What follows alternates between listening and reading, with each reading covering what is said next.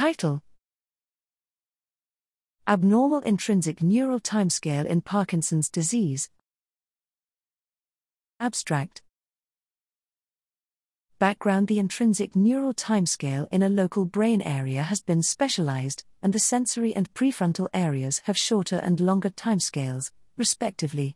Parkinson's disease, PD, is a progressive neurological disorder that also exhibits with abnormal neural activity in sensorimotor, visual, and cognitive-related areas.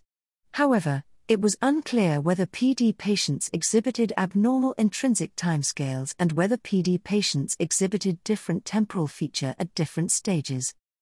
Methods: here, we estimated the intrinsic timescales using the magnitude of the autocorrelation of intrinsic neural signals by resting state functional magnetic resonance imaging data in 74 PD patients, including 44 patients in the early stage, PDS, and 30 patients in the late stage, PDLS, and 73 healthy controls, HC.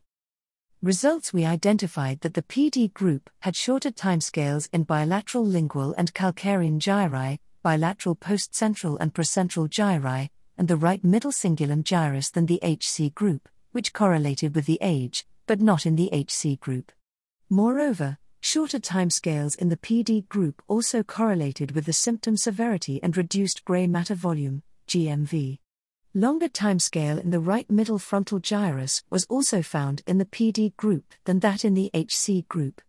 Increasingly, compared to the HC group, the PDS group had longer timescales in the anterior cortical regions, including the left superior and inferior frontal gyri, and the right middle frontal gyrus, whereas the PDLS group had shorter timescales in the posterior cortical regions, including bilateral calcarean and lingual gyri, which accompanied with more serious cognitive impairments and reduced GMV.